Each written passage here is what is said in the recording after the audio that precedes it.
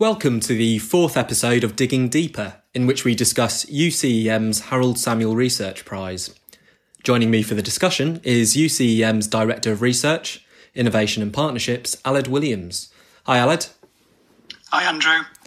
How are you doing? I'm good, thank you. Yourself? I'm not too bad, thank you. So we've got the both of us from UCEM here. We also have the first two recipients of the Harold Samuel Research Prize. So first off, we have the founder of Alpha Property Insight and the RED Foundation, Dan Hughes. Hi, Dan. Hello, how are you? Thank you very much for having me. No worries. How are you? I'm very well, thank you very much. Always good when the research is being published, so better now than I was before. Good stuff, yes. A long journey, but good that it's come to a conclusion now, and you can share it, obviously, with the wider sector. And Chartered Building Surveyor and Associate Professor at the University of Reading, Adrian Tagg. Hi, Adrian. Hi, Andrew. How are you doing? I'm very good, thanks. Good to be part of this. So first off, Aled, can you tell me what the Harold Samuel Research Prize is? Well, the Harold Samuel Research Prize awards annually to support innovative research projects with the potential to provide industry-changing insight for the wider built environment. The projects that we funded can be undertaken by anybody working in or an interest and knowledge of the built environment sector based anywhere globally. Great stuff. And how did the award come about? Well, the award came about to mark UCM Centenary Year. We launched this new annual research prize in 2019, and this has the potential to spark many exciting opportunities through the Harold Samuel Research Prize. Now, the inspiration for this prize stems from the Harold Samuel Educational Trust, HSET, which was set up by the late Lord Samuel of Whitcross, and he was the founder and chairman for many years of Land Securities plc, who were the UK's largest commercial property investment and development company. So it came about through the trust, and they basically ring-fenced a certain amount of money for this prize, which obviously last year, during the Property Awards ceremony we hosted, we gave our first awards. And then, obviously, we've got you here alongside our two first recipients. So what is your role with the prize?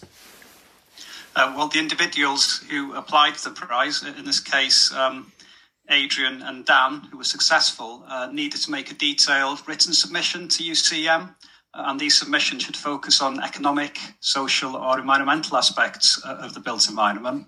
Now, the prize was judged and awarded by an independent panel of experts who review and assess the applicants' proposals and determine the prize winner. Now, in order to help the applicants be successful, UCM did allocate a critical friend to help guide them and enable them to have a successful and productive outcome. Okay, so you coordinate basically the whole running of the prize and then working with the panel and an external consultant, perhaps, we might use for you to describe them, come up with the prize winners. That's right, yeah. It's done all independently, impartially and transparently. Fantastic.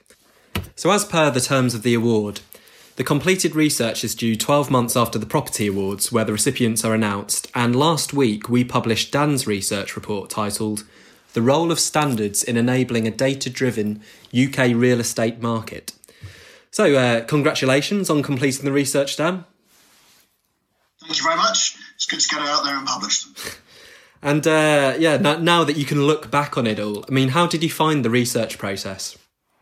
Yeah, it was good. I mean, I guess with any research project, you're always going to discover new things. And the point of this was very much to take a top-down look at the role of standards and how they influence data rather than a bottom-up granular starting point. So it was very interesting. We certainly found there's an awful lot of data standards out there. The real estate sector is very well catered for in a standards point of view. So it was a fascinating piece of research to go through.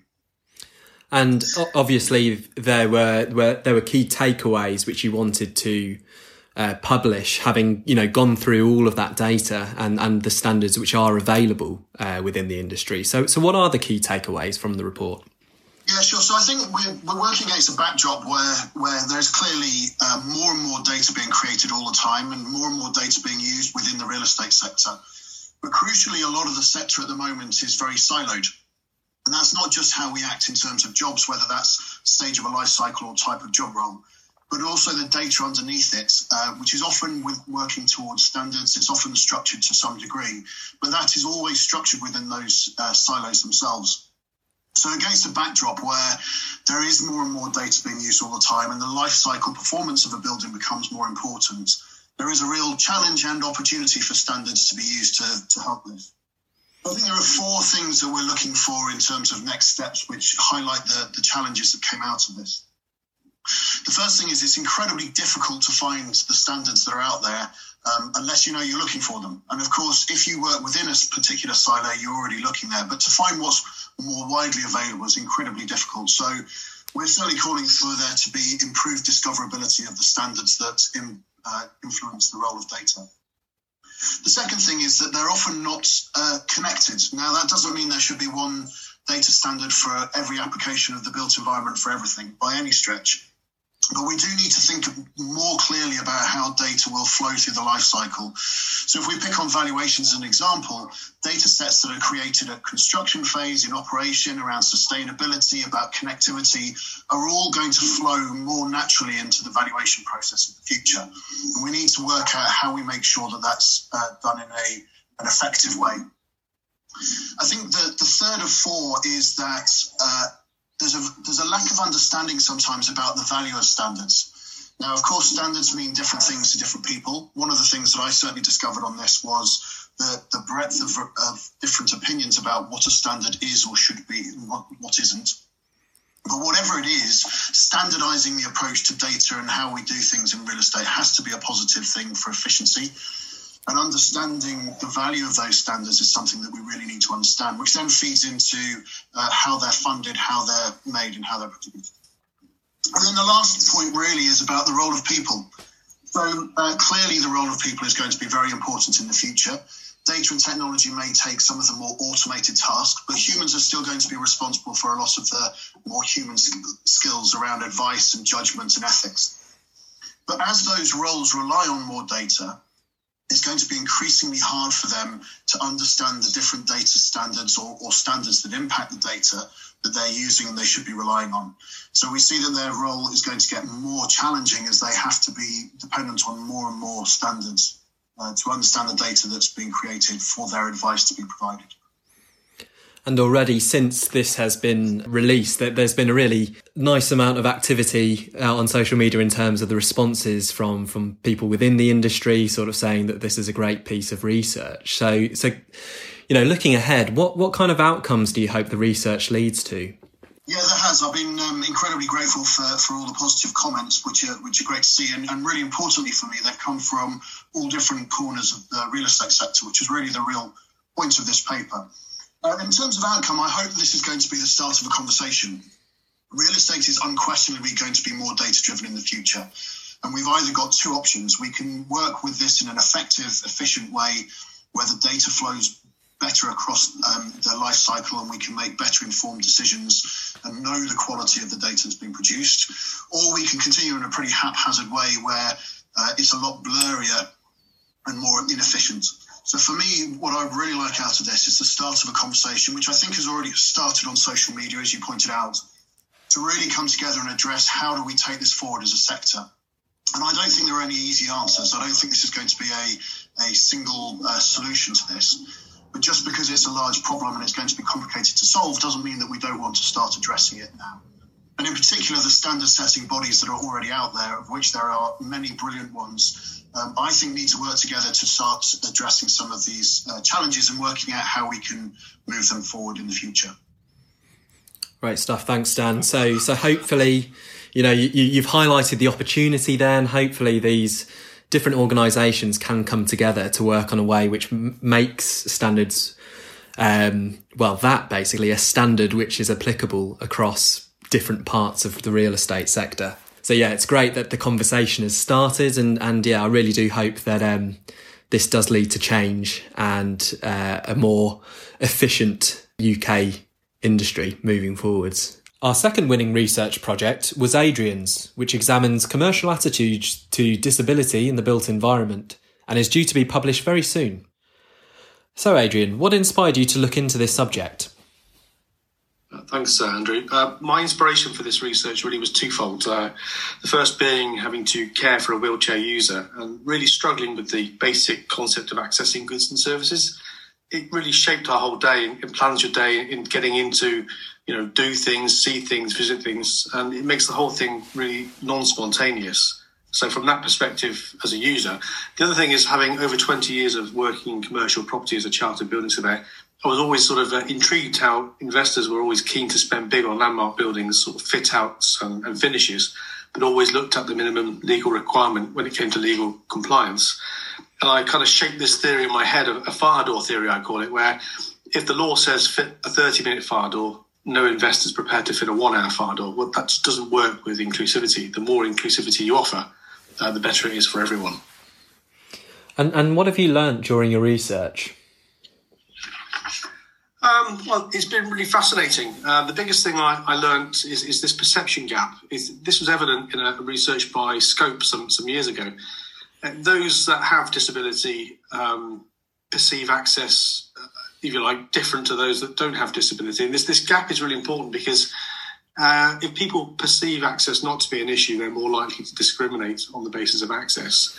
And the other thing that aligned to this is of the respondents from the commercial sector, so of commercial survey respondents, only 6% identified as having a disability. Therefore, they lack the experiential understanding and rely heavily on standards and guidance. And I think this links quite nicely to Dan's research when he talked about this information available in the built environment. And there's an overwhelming feeling amongst commercial investors and commercial sort of surveyors that there really is value in providing an inclusive environment. So there's always the question over the funding and where this is going to come from. And I kind of floated it out there whether users would be prepared to pay a little bit more, a little bit extra over and above if they knew it went to providing accessibility. And it was reasonably well received, but certainly got a big no from those in the disability community who were quite resounding in their willingness to pay extra. Yeah, I mean, it's so important to be inclusive, and it tends to be one of those almost buzzwords you hear many companies talk about. But I think that's what really stands out about your research is that you're looking at the actions. What are they actually doing to back up the statements, which, like I say, a lot of corporate statements will include the likes of inclusivity, and that really comes across. So really important piece of research. And Dan was just speaking before about hoping to have an impact where the standards, it's opening up that conversation to the community and hopefully bringing about change as well in terms of different parts of the real estate sector deciding to go with one standard which fits for more than just one section. So it's more standardised. So on that front, I mean, what impact do you hope your research will have? Cal, I think standards are really important. That's one thing I would like to get somewhere in the future, a standardised look at how we grade and rate accessibility for commercial property. But I think the overwhelming message to take forward is to promote opportunity over obligation. For 25 years since the start of the introduction of the Disability Discrimination Act in 1995, we've had this kind of stick over carrot approach, and quite rightly so. That people should be penalised for not providing access and discriminating, but it's not really worked. So I'm keen to look more at the carrot over the stick from a commercial perspective. I think if there's financial and commercial value in it, it's coming in through the back door of investors, if you like, getting them to think about it from that perspective and align that to some kind of standardisation. I think could be a real positive for improving inclusivity. I really do hope that it does have that impact and that the sector really do take notice of the research and start to act. So thank you very much, Adrian. You're welcome. So, Aled, what stood out for you about Dan's and Adrian's research proposals? Well, I think Dan's taken the wind out of my sails, but just to echo what Dan's already said on his research around the role of data standards in the UK real estate market, what really stood out for me is the need within the industry for a standardised set of data standards, but working together collegiately to increase both the discoverability of standards and the interoperability of standards. Why? Well, we need to fully realise their potential and full value in the data-driven real estate sector. And secondly, it's all about people and connections, really, and how people can add value through their professional judgment in an interdisciplinary way. Secondly, in terms of Adrian's proposal on public and commercial attitudes to disability in the built environment, this piece of work really highlighted the relevance of the topic area of accessibility and inclusivity within the built environment, which is really, really commendable. It attempted to join the dots between the general public attitudes toward disability and those actually encountering them on the ground in terms of access barriers, either due to a lack of inclusivity. But the important thing here really is how to recognise this and how to change things for the better and inform commercial attitudes to development in the future to make the built environment even more accessible, both now and in the future. Thanks, Aled. And Dan, I mean, how much did you know about Adrian's research, and what are your thoughts on his research as well? Yeah, well, I haven't seen the research itself, but the updates that the UCM have been providing about it, I've certainly seen throughout the process. And I think that the impact of how real estate works with disabilities of all types, I think, is incredibly important. So any piece of work that works towards helping people understand what they are and how they can deal with those, to be a bit more open to that, I think is absolutely essential. So very much looking forward to reading it. So, Adrian, how much do you know about Dan's research? I mean, you have already referred to it, so you're aware of it. But what do you think about it? Well, actually, I think it raises a really important issue, and I can really wholly sort of resonate with it. This horizontally fragmented kind of thing with standards. I'm really guilty of being siloed with the information I work within as a building surveyor. And while we have our own standards and publications, there is so many more examples of where this overlaps, and that's something that Dan took into his research. And I think having standardised ways of doing things, a uniformity, it makes natural sense to engender this collaborative working. And I think that was one of the key findings I took from his work. It was really well done, I thought. Thank you both for discussing your research reports. And to finish off, we would like to run a couple of quick-fire questions with one-line responses. And with this being focused on research and knowing how much hard work goes into your submissions, they're motivation-based. First off, what's the best piece of advice you've been given? And Dan, if you'd like to go first on this one. Yeah, sure. I guess from a research perspective, one of the best pieces of advice I've always been given is about staying objective and considering the perspective from all perspectives, the issue from all perspectives, to make sure that you don't come at it with an agenda to start with. So there's obviously a premise that the research is based on, but after that to really explore the objectiveness of where the answers are. That's a great piece of advice, and one which I think our students could definitely take on board for when they're writing their dissertation assignments, and other people, of course, running with their research. So Aled, what would you say is the best piece of advice you've been given? The best piece of advice I've been given is trying to articulate your research proposal initially in no more than one page. Make sure you've got your aims, your objectives, and how you intend to meet those. I think that's the best piece of advice we can give as a starting point for students, commencing their dissertations and project work. Well, it's always important to kind of listen to what people say, but one of the most interesting and best pieces of advice I received was from a former boss of mine in Brussels, who really set up the RICS in Belgium, fantastic ambassador for surveying. And he said to me, listen, it's all we have to check again. So he's talking about why clients would pay more for the services they provided, was that we checked and we checked and we checked again. So that really much taking quality over quantity and enforcing that upon how we treat clients, much more with quality in the way we do things as surveyors. That's the best advice I think I've been given. Good stuff. So the second of our quickfire questions, and it's a biggie. Who was or is your hero, or at least someone you look up to? And Aled, if you'd like to go first on this one. My hero was my father. He was a monumental mason. He was truly motivated and resilient, and that's something that stayed with me over the years, that if you keep on going, putting one foot in front of the other, you will get there in the end. It's a journey, and obviously every journey has a destination. Thank you for sharing that. And Dan? That's a tough question. I guess I'm going to cop out slightly and say that a lot of my heroes and people I look up to, aside from my father, which I would agree with, is comes from the rugby world. So I would pick on someone like Phil Bennett or Jonah Lomu, who are both heroes of mine in the rugby world. Yes, I wouldn't like to be tackling Jonah Lomu, that's for sure. And no one would have in the past, of course. I think 95 Rugby World Cup, I think, was the big one, wasn't it? For was indeed, yeah. Yeah, for him really showing his mettle, and never a prospect which any defence wanted to look up and see.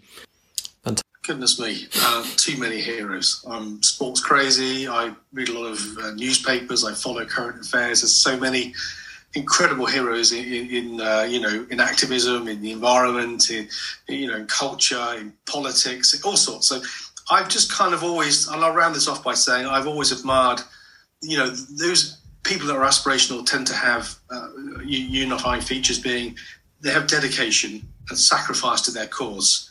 And I will always remember a story I once heard of the great decathlete, Daley Thompson, who said that he trained on Christmas Day as he knew his rival would not be doing the same.